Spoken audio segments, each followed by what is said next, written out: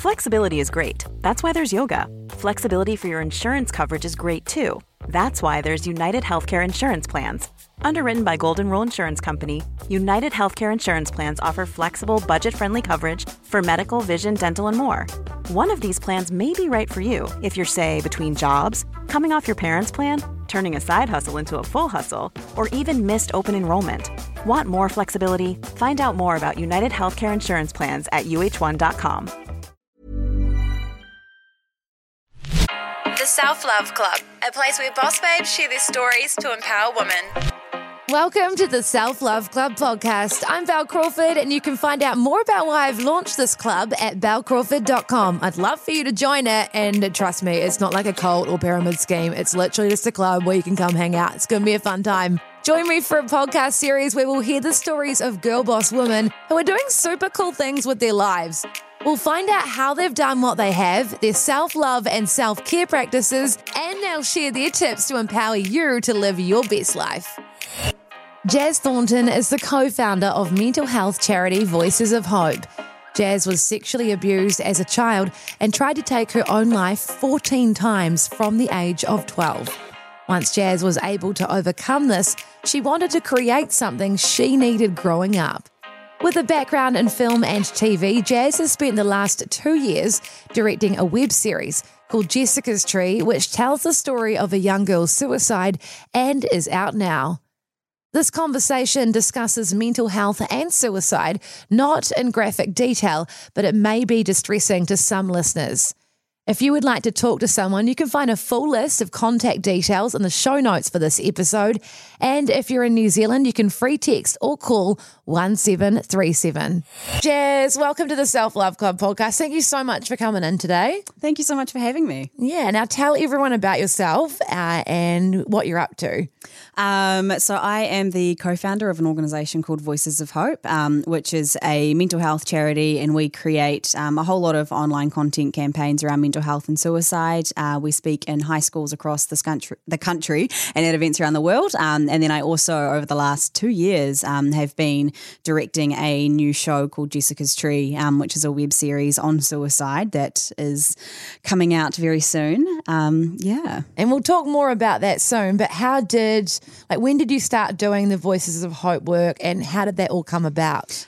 So Voices of Hope launched in the beginning of 2017, and it was myself and a friend, Genevieve Moore, who did it. And we both have quite extensive backgrounds with mental health ourselves. So I was sexually abused as a kid, and then the first time I tried to take my life, I was 12, and then tried another 13 times throughout my teenage years, comas, mental health wards. Genevieve struggled with a really severe eating disorder, hospitalised, OCD and anxiety. And so when we eventually got through that, we were like, man, we want to create something that we needed when we were going through that time. And so we both had kind of a passion for storytelling. I had enrolled in South Seas Film and Television School at the time to study directing so that I could figure out how to do it properly. And then the first ever video that we did was a video called Dear Suicidal Me, and it had 4 people reading out their suicide notes, and then I got everyone to write a letter to their past suicidal self, like, Dear Suicidal Me, I know that right now it feels like you can't do it, but what you don't know is you're about to become an award-winning actor. You're going to travel the world. And that video, in the space of about 48 hours, blew up and was at 20 million views, and now it sits at over 80 million. Wow. And that's when I was kind of like, maybe have a knack for this, maybe. Yeah. So that's kind of what we do. And then, we've been able to go shoot campaigns over in America and speak at events all around the world now. So wow, it's been amazing. That's so cool. And I think when people are speaking about these things, it's really helpful when someone, and I think that's why it works so well, is that you've been through it. Like you and your friend that started this, you've gone through it. So that always resonates with people so much more than someone who doesn't really understand from like their point of view either. Yeah, I often find that when we're in schools as well. I couldn't tell you how many teenagers contact me daily because they see my story and they relate to it, but they won't go see a school counsellor because there's this barrier where obviously professionals aren't allowed to share their own stories with clients, but it just creates this massive barrier where people want to talk to others who have similar experiences or know what they're going through. Yeah, we'll talk more about your work soon, but take us back. And these are obviously, it's a horrible thing you went through. And, how did you manage to get through this time? Like, obviously you have been, in the past really mentally unwell and not good. Like how did you manage to get through it? It was kind of one conversation that sparked my recovery. And I had just tried to take my life for the last time. I was sitting in the intensive care unit of the psychiatric ward, and a friend of mine came in who had known me since I was 12, and she sat down. I remember just bawling my eyes out, and she was like, "Jazz, why are you crying?" And I looked at her and I was like, "I'm just so tired of fighting." And she turned to me and she was like, "Jazz, what do you think the definition of fighting is? Because I don't think you've been fighting. I think you've only been surviving. And it's only when you learn how to fight that the change that you're longing to see is going to happen." And I remember taking that and going, oh my goodness, like if I've actually just been surviving this whole time for the last 9 years and fighting might change something, I've got to learn how to do that. And so from within the walls of the mental health ward, I was Googling the definitions of surviving and fighting, and realised there was such a massive difference between the two of them. Surviving is to continue to live or exist in hardship, which is important, but fighting is to engage in a battle or war, fight to overcome and destroy an adversary. And I was like, shoot, haven't been doing that. So you had, even though obviously you've been getting like care and help, do you think you hadn't been trying to get better? What I now see was happening was that I was going in with the mindset of this is who I am, therefore it will never change. So when I was in counselling, when I was in the wards and like community care, I was so set in the thinking that this can never change because it's part of my identity. But when I started to go in with the mindset that maybe, just maybe, this is something that I'm just dealing with that isn't who I am, that's when things really started to change because I could actually take on what they were offering. Yeah. I mean, it's obviously a very sensitive topic for anyone to talk about, but like for you, so many attempts, and then were you just determined? Did you just want to not be alive? Yeah, it's a literal miracle that I'm still here. I remember there was one time where I had gone out into literally the middle of nowhere. No one knew, and I began the process of trying to take my life. And then someone this man had decided to come out and biked off track because I was in this like big bush area. He biked off track and found me unconscious. And when I got to the hospital, they were like, which I was completely unconscious and in a coma for 3 weeks. They were like, if you were unfound for like 5 more minutes, you were gone. And so I was very determined, but every single attempt something happened and was intervened. And I'm very thankful now. Back then I was furious. Yeah, exactly. Yeah. That's something I don't think people understand when someone attempts to take their own life. I had a boyfriend do it years back and he was so angry that it didn't work. Mm-hmm. And I think people can feel quite humiliated and like sort of like, oh, like I can't even do that right, you know? So what does it feel like when you have an attempt and it doesn't work? Like what goes through your mind? I think there's so many things, but specifically in this country, one of the biggest things is now everyone's just going to think I'm an attention seeker, because that's the stigma we have attached to people who are suicidal and people who struggle with depression or who speak up about it or show signs like that. But you hate yourself for it. You're like, literally like what you said, I can't even do that right. You're so certain that you've got everything lined up and that you're good to go. And if you do send goodbyes, you do that. And then you wake up and you're like, this isn't how it was supposed to happen. And people often think that you're like, oh my gosh, I'm so relieved that I'm still here. That's never the case. No, that's never been the case for me. Because you're already in a really horribly dark place beforehand. I can imagine after that, is it even worse than before? Yeah, it really is. And people are trying to help, but you realize especially within our systems, that there's not a lot out there and you feel like you're burdening everyone. That's the biggest thing for me. And that was one of my core beliefs, was that I was a burden. And that's so common for majority of people who try to take their lives. They genuinely believe the world would be better off without them. And so then to have people having to, come to hospital or having to look after you that feeling is just like extended massively. Yeah. And for people who maybe haven't experienced suicidal thoughts before or attempted suicide, what do you think, like, talk us through the mindset of someone who is in that place so that others can maybe try understand a little bit more? I mean, it's so different for everyone depending on their circumstances. But I know, kind of like what I just said, that for me, I wholeheartedly believed that the world would be better off without me, that I was burdening everyone around me. I looked at those who were investing time into me and I was like, man, their lives would be so much easier if I wasn't around. And, you know, I really, every time that someone was like, Jazz, I love you, I would be like, whatever, like you don't. And I didn't love myself, so how could anyone else? And it's kind of every day you wake up wishing that you hadn't.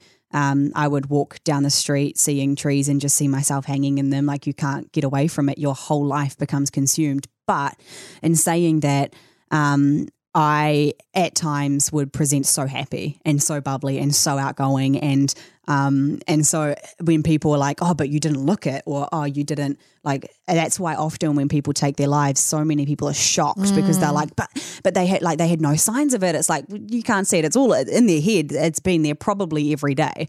But you get very good at just kind of presenting, because you don't want people to have to spend time on you or have to worry about you.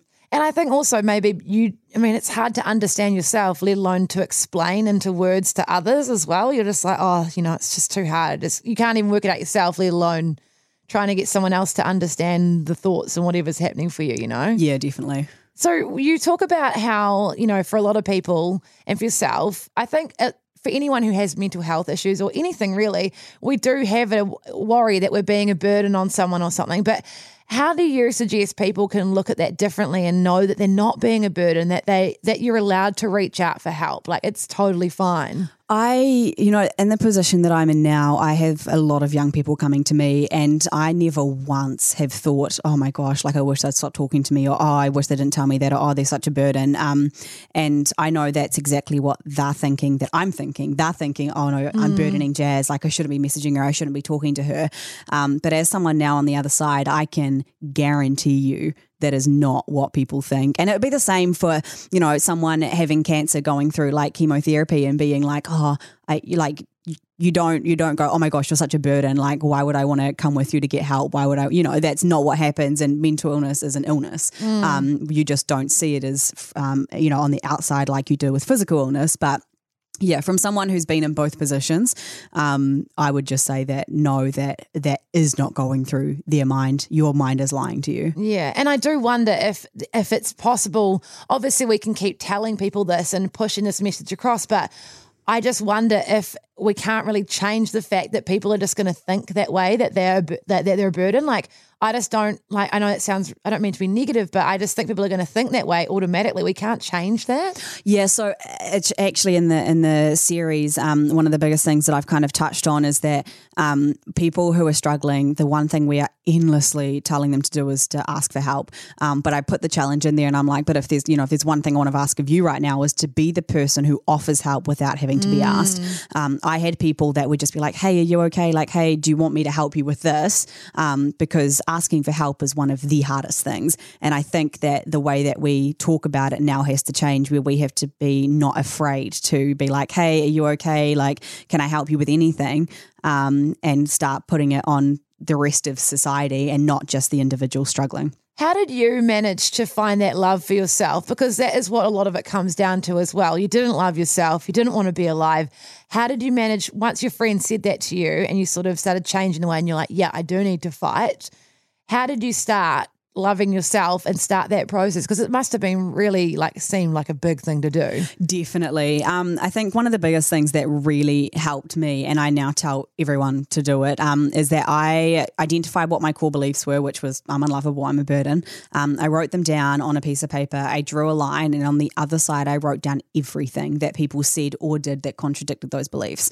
So if they would text me just being like, hey, Jazz, I love you, or hey, I believe in you, I'm proud of you, the smallest thing, I would write it down, I would date it and put their name on it. So that every time that my mind would be like, Jazz, you're unlovable, Jazz, you're a burden, I would pull out this list and I would have rock hard evidence in front of me that my internal reality wasn't matching the external truth. I think sometimes that's important, like whether it be reading something or saying something out loud, it's actually quite a powerful thing. Like, well, actually, no, this person has said on this day that actually, no, they do, feel this way. And yeah, I think you need that because your mind can be so it can be really powerful and it can completely play tricks on you, right? Yeah, definitely. And when you are kind of in that mindset of going, I'm unlovable, I don't deserve to be here, it's so hard to think of any reason to stay, or even though people have been saying these things to you, like, I love you, I want you to stay, you can't remember them when you're in that place. So having them all written down is really powerful, because it kind of takes you back to that and going, oh, hang on a second, maybe, just maybe people do care. Yeah. How long did it take you to, obviously recovery can be like and it's not like, it doesn't have to happen quickly or whatever, but how long did it take you to get to a point where you did want to be alive? Once I started to really fight, it only took about 6 months where I started waking up excited for life. And, every now and then I'll be like, oh, this is really hard. But I think my life did a whole 180 as soon as I learned this whole concept of surviving versus fighting. And so, yeah, about 6 months. Yeah. And so from there to when you started Voices of Hope, how long did it take you to feel like you really, obviously you wanted to help people, but how long did it take you to come to a point where you're like, nah, I'm going to do something with this? And there's a reason that you're alive. And I honestly believe that this is because of what you're doing, So how long did it take you to get to that point? That was about kind of a year and a half of going, okay, yeah, now, when I looked at how many people I knew that were struggling, I was like, I have a story and I know what that's like. And it was terrifying because at that point, suicide wasn't something we were talking about. And so when I put my story out there, it was really scary. But that's when the response started to be incredible. And then when we launched Voices of Hope, at the start, both me and Jen were like, what do we do with our own stories? We're telling everyone else to share theirs. And so we both put ours out. Jen took a lot longer than I did for mine. But it was quite when I look at it, I'm like, it was actually quite a fast turnaround for someone who first tried to kill themselves at 12, and then, got out of the psych ward and then kind of did everything that I did and then launched. Yeah, totally. What do you think? I mean, obviously it's a tough one, isn't it? But in New Zealand, we have really high suicide rates. Obviously the work you're doing and others out there as well is helping. But what do you think we can do to help this really complicated issue? I think that one of the biggest things that we need to do is that we need to change the way that we respond. So when I pitched this series, I pitched it because I saw there was an article about a girl who tried to jump off the Southern Motorway Bridge, and all of the comments on these news articles were, what an attention-seeking girl. If that was my daughter, I'd shoot her down, just jump. She's wasting my time. The world would be better off without her. And I was like, if someone who is suicidal is reading that, they are never asking for help because they are going to assume that what they're reading now is how we're going to respond. And so I think the biggest thing that we need to try and change is our language around the phrase attention seeking. That if we as a society can kind of, when people ask for help or watching how we comment on things, because people who are struggling are watching that. And, we're constantly told, be there for your friends. And we say, we'll speak up and be like, hey, I'm here for you, which is needed. And we need to do that. But also we need to change the way that we respond and the way that we articulate. I agree, because I feel like, people are being more open to helping and things, but they're not. They'll say that, I'm there for you, but a lot of people, their attitudes aren't actually like that. So, and especially I've never really understood the attention seeking thing, because it's like, well, you're not, because if it sadly does happen, then, well, you're not there to get the attention. So how is that attention seeking? You know what I mean? I just don't think it's such a horrible thing to say about somebody who's obviously in a really dark place. Just never really understood that. So tell us about Jessica's Tree and the series that you've been working on at the moment. So it was actually really funny how this thing came about. I was still in film school, and I had decided that for my end of year project, I wanted to do this thing about my friend Jess, who took her life in 2015. And my tutors were like, there's this big pitching thing coming up with broadcasters. You should go and we'll see if we can get you into it to pitch just for experience. And so I got there. I was the youngest of about 35 people pitching. Everyone else had so much experience and had massive PowerPoints, and I had a piece of paper with 3 bullet points written on it. And I was introduced as like a student pitcher, just there to get experience, kind of like be nice from the panel. And then I pitched and I ended up winning the whole thing unanimously, which has never happened before. Youngest person to ever win the Doc Edge pitching thing. And from there, we kind of, it took off. I signed over with it. So you pitched with this? I pitched that, yeah. The story has changed quite a bit. I was never supposed to be in it. And classic Kiwi, I was like, no, it's not about me. I can't be in it. And then eventually the producers were like, Jazz, and I was like, okay, just my voice. And now I'm the face. So that changed a lot.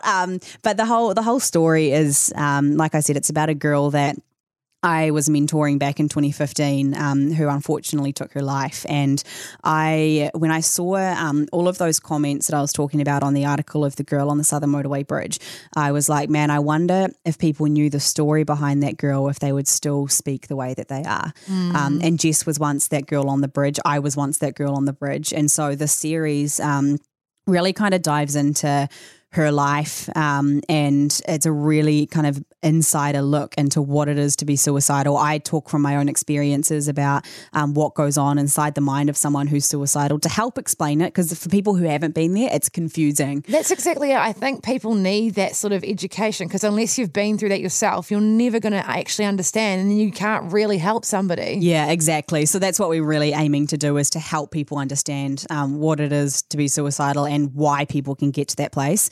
And so we've been working on it for 2 years to make sure that we got it right. It was really hard because there's been absolutely no shows that have been done about suicide that have had a full positive response. It's usually quite a 50-50 split between negative and positive. So we've done a whole lot of pre-screenings with people like Mental Health Foundation, Ministry of Health and stuff, and we haven't had a single negative comment since. The whole purpose of this is to create change in people's minds so that people feel like they are okay to speak up and ask for help.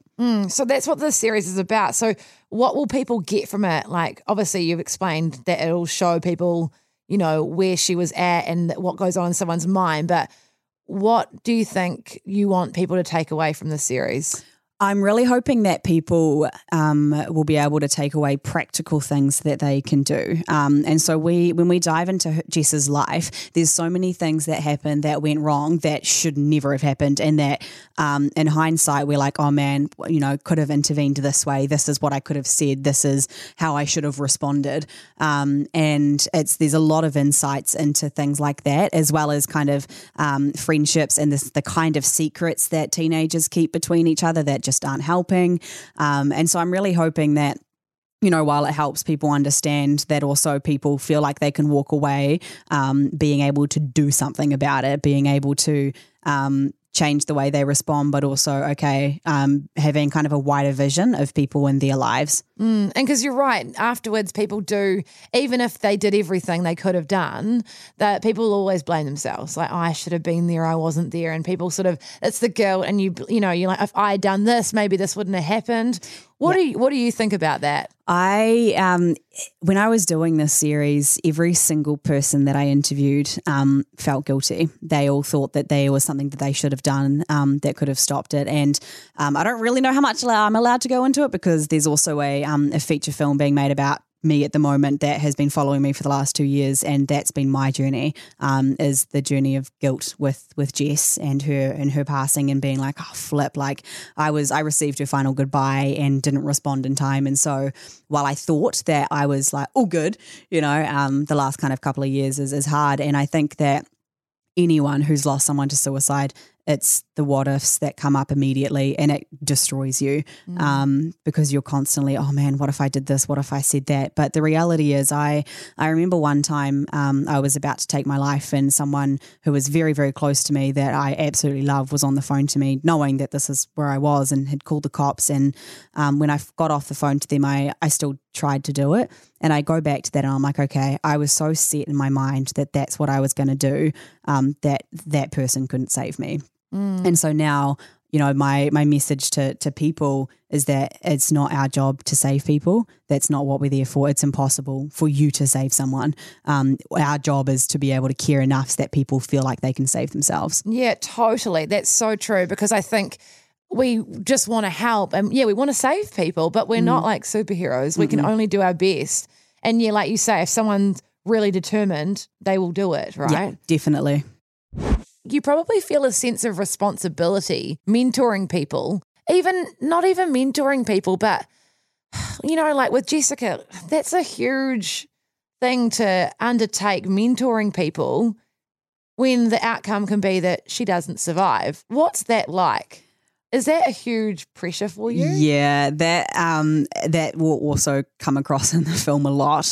But I have a very minimal amount of people that I will personally take on, but I have hundreds of messages every week from young people who are struggling, and I've partnered in with 1737, so they manage a lot of my messages.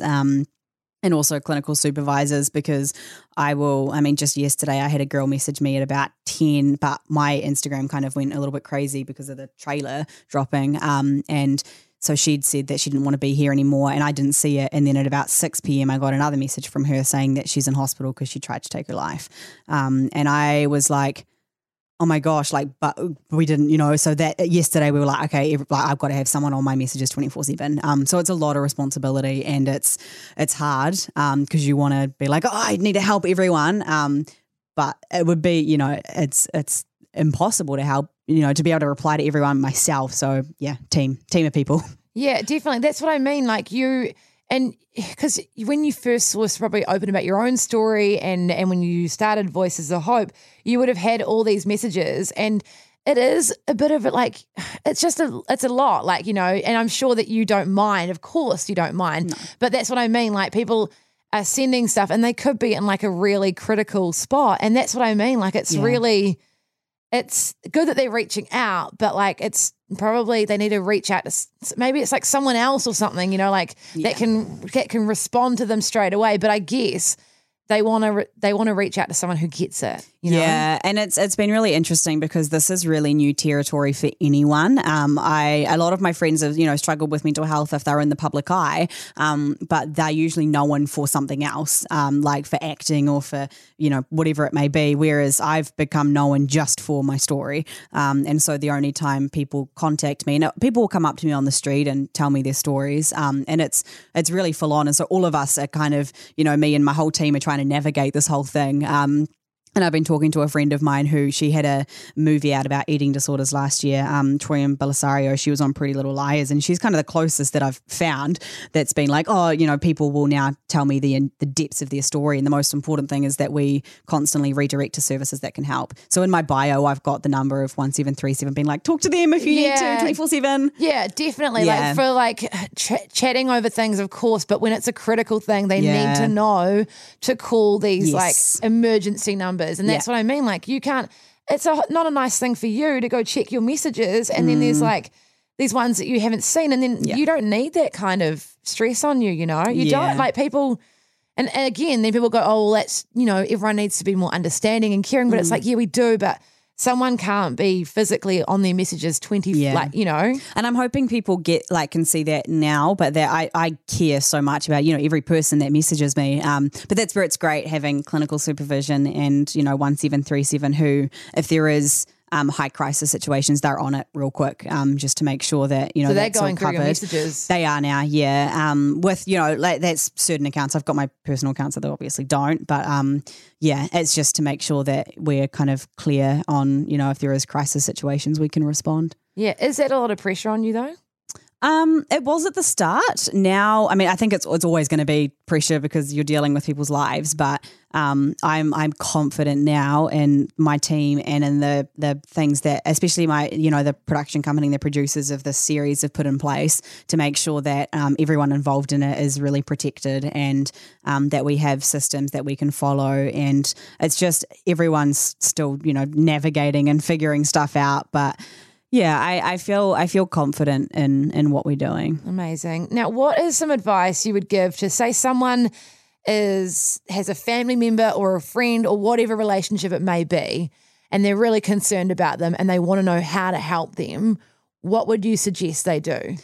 I think that a lot of friends and family, if the person is really, they're like, they're really bad, anyone can call or text 1737, and then that's not just for people that are struggling, it's for anyone else to be like, hey, what do I do? Like, help. And if it's something that needs to be directed through, we have community services and things like that that can help. But I think that the biggest thing for me that as someone who has been in that position that really helped was that the people around me just constantly chose to speak against my core beliefs. And, that's how that whole list was created. And it was intentionally being like, Jazz, I love you, Jazz, I love you, Jazz, I love you every day. And choosing to, to speak positively to them and figuring out, if you can, what their beliefs may be. It usually is either I deserve to be punished, I'm unlovable, I'm a burden. Those are the three main ones.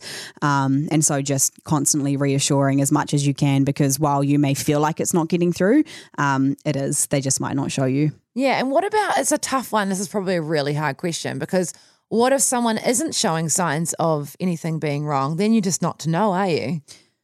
Yeah. I mean, if someone's really not showing anything, it's hard, but that's where it's just, if we are kind of talking about mental health normally and they don't see you on social media making comments on things, or, it's all, they're watching every response. They're watching to see if it is safe enough to talk. And so it's kind of making sure that you live in a way, and like just your relationship is in a way that people feel like they can come and talk to you, talking openly, being like, hey, like, how you doing today? Just with all of your friends, checking on all your friends. Yeah. It's like they always say, check on your strong friend as well, right? Like rather than just the ones who seem to be struggling, check on, your strong friend as well. Yeah. It is such a tough one. And there's like, people say the government need to do more, and like socially we need to do more. But what do you think? I mean, obviously the work you're doing and some of these things, just by being there for each other and really helping each other out, how are we going to tackle this? Like, how are we able to, do you think? Like, obviously I don't think, sadly, there's ever going to be no suicide. That would be ideal. But what can we do? Like, what do we need more of? Do we need more counselling, more funding? What do we need? I think that there is hope for our country, because we are still quite on the back foot of this. That means that there's hope for change. And from my experience of the systems, what we need is funding and programs for early intervention, because my experience has been, taking people into hospital and being like, oh, come back when you've tried to kill yourself. I've heard that as well, that there's not really much before that. Yeah, there's nothing that they can do. They won't. They can't intervene. There's no systems for you until you're in the system and having had tried to kill yourself. Why? That seems so stupid. I think that I actually just learned this the other day, that our current systems are literally have been set up post asylum. So when all the other psychiatric asylums got closed, they decided to move them over to the kind of current hospital structure that we have now. And that structure has not changed. So it's pretty much like a community-based thing for people in high crisis only, is the only system that we've integrated, because nothing's kind of, it hasn't been as prominent, I guess, until now. But we've been talking about it for about 3 years and we still don't have that funding. So that's why I think things like the mental health inquiry, it's going to be interesting to see what the government come back with.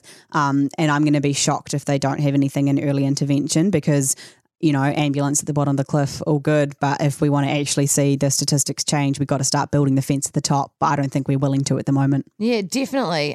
What do you think that people, I think as well, from my experiences of friends who need help, like I just don't think people realise that there are counselling services which you can get for free through your doctor, right? You can get referred. I mean, you go to your doctor, but I just don't think people know that this stuff exists. And also there can be really long wait lists, which in a situation where someone's suicidal or really mentally unwell, they need like urgent attention. Yeah, and so that's where we need, and I don't even think it's just piling more funding into it. I think we need a whole structure change. The other day, and I'm about to tackle this in media soon, but I had someone, a good friend of mine who was highly suicidal and was, threatening to take their life. And so I rang our crisis team, which I don't even know if people know that exists. But in order to get to our crisis team, you call a number, they put you through to another number, they put you through to another number, and then you leave a message, and then they call you back within like half an hour.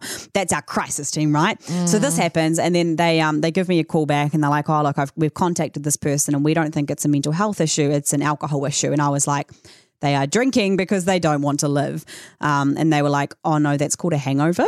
And I was like, are you kidding? I was like, oh, I'm sorry. I didn't realize one of the symptoms of a hangover was wanting to kill yourself. And then I turned to this worker on the phone and I was like, look, if this person tries to do anything tonight, their blood is on your personal hands, because I am telling you that they are going to try and take their life, and you're bouncing it off to just say it's an alcohol issue. It's on you. The next day I woke up and this person had messaged goodbye, and they were found just kind of semi-conscious after trying to take their life. Thankfully they're still alive, but that's our system. That's what's happening in our system right now. And I think that there's that's why pour funding in. It's a structure change that needs to happen though. Yeah, it's funding, but it's also letting people know what's available, because people don't know, and they don't know they can get, and families don't know, because I mean, you don't know until you're in a situation, do you? Yeah. And even then you're still kind of lost in this, like there's all these helpline numbers listed, like 30 of them, which I think is stupid, by the way. I don't think I've ever funding into like maybe 1 or 2 or something. Yeah. And that's what I had the honour of having coffee with Prince Harry and Meghan Markle when they were here, and we were talking about what they did with Heads Together and bringing everyone under one umbrella. We're stronger together. That's what makes change, not everyone doing separate little things, which, it works to a degree, but if we want to see actual massive change, that's what needs to happen. Especially in a small country like New Zealand. You know, like we may as well all band together. And yes. Yeah. But there's a lot of politics behind it. People don't want to work together and it's stupid, but I'm like, come on guys, if we want to see our stats change, let's go. Because we do have like basically one of the worst in the world, right? The worst for youth, yeah. And like we live in such a beautiful country. Yeah, everyone's very confused when they, look at New Zealand and this beautiful, clean, green country. But we also have one of the highest rates of child abuse and domestic violence. Yeah. And so there are a lot of underlying social issues in New Zealand. Yeah. And we don't change our statistics without changing what is leading to them. And so that's, with Jessica's Tree, that's what we really focus on as well, is the things that happened that took her to that point, which, it is very prominent in our society. I'm really looking forward to watching it. And what was it like meeting with Prince Harry? Like, oh my God, love Prince Harry. Meghan Markle as well. Wow. It was really interesting. I didn't really know what to expect. And, we got to sit with him for like half an hour and just, have coffee and chat. And I was like... Is he funny? Because I feel like he's funny. Well, I think he would have been. I was going to say, actually, no, that's a silly thing to say, because he's like obviously talking about something very serious and not really like laugh about it.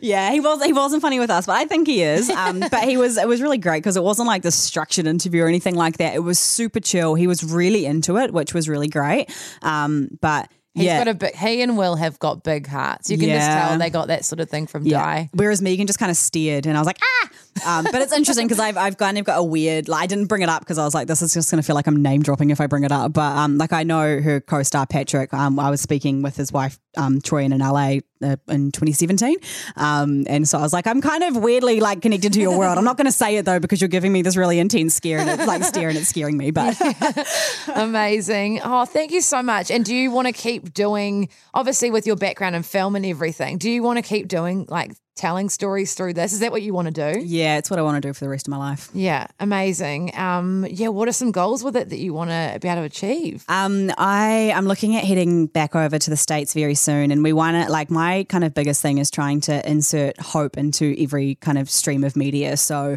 I big time goal, want to be able to start a production company over in the States and doing, so that stuff can come here, but doing big feature films that are not cheesy, but are hopeful. Yeah. And being able to tell stories that matter in such a big scale, so that hope is, suicide's a global issue. Yeah.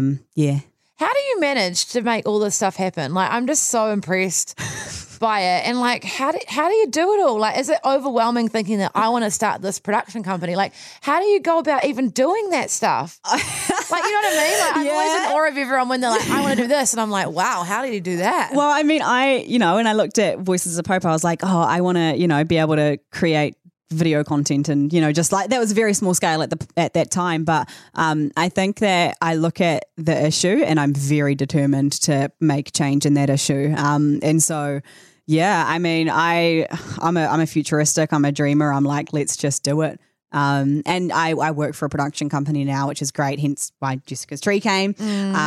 But just building, networking, and just determination of making change. Yeah, definitely. Hey, thank you so much for your time. Before we do wrap up, obviously there's a lot of information we'll put in the show notes of this podcast, and also I'll record some as well. But for someone who is maybe in a really dark place right now listening to this, what message do you want to share with them? That it's not about battling your past, but fighting for your future. That you can spend so long battling the things that have happened, or things that are going on, and it's hard. It is so hard, but things only start to change when you start to fight for the future, and it is so possible for you to have one. I'm living proof that no matter what you're going through, it is always possible to get through. Just keep waking up every day, and even if it's the tiniest of goals of, seeing the sunset that night or whatever it may be, write them down and start to fight. It is so possible. What would you tell younger Jazz as well, the one who was trying to, didn't want to be alive, that was attempting over and over again, looking back on what you know now? And I think this is a positive message to share with people too, because look at what you've achieved. You were in that spot as well, like someone may be. What would you tell your younger self looking back and knowing what you know now and what you've been able to achieve? I think kind of over all of the stuff that I've now get to do, what I would tell my younger self is you have no idea how loved you actually are. I now have the most incredible relationships with everyone who was around me back at that point in time. And only now can I see that, oh my gosh, they really did love me. This would have destroyed their world if I had taken my life. And so, what I get to do is amazing, but more than all of that, I now know what it is to be loved. It's incredible. Thank you so much, Jazz, for your time and everything you're doing as well. I really appreciate it. Thanks for having me. Some people may have found this episode of the Self-Love Club podcast hard to listen to. If you or someone you know needs help, you can find a full list of contact details in the show notes for this episode. Also, if you're in New Zealand, you can free text or call 1737 to talk to someone. Thank you for listening to the Self-Love Club podcast. A special thanks to Nick Bourbon, our audio engineer. Please subscribe for more episodes and catch up on eps you may have missed. Reviews and sharing this independent podcast with your friends and on your Instagram stories helps so much in spreading the self-love message to others who may need it. To find the Self-Love Club resources and blog posts, check out my website, belcrawford.com. You can follow me at Bel Crawford on Instagram. I love hearing from you so much. Also, we've just launched the Self-Love Club community on Facebook, where you can connect with other members around the world. Feel free to join. We've got heaps of boss babes coming up to empower you through the rest of 2019, with weekly episodes available each Monday. Like next week, we've got Anna Reeve, more with Gaia soon, and the 20s Club, just to mention a few. Catch you soon, babes.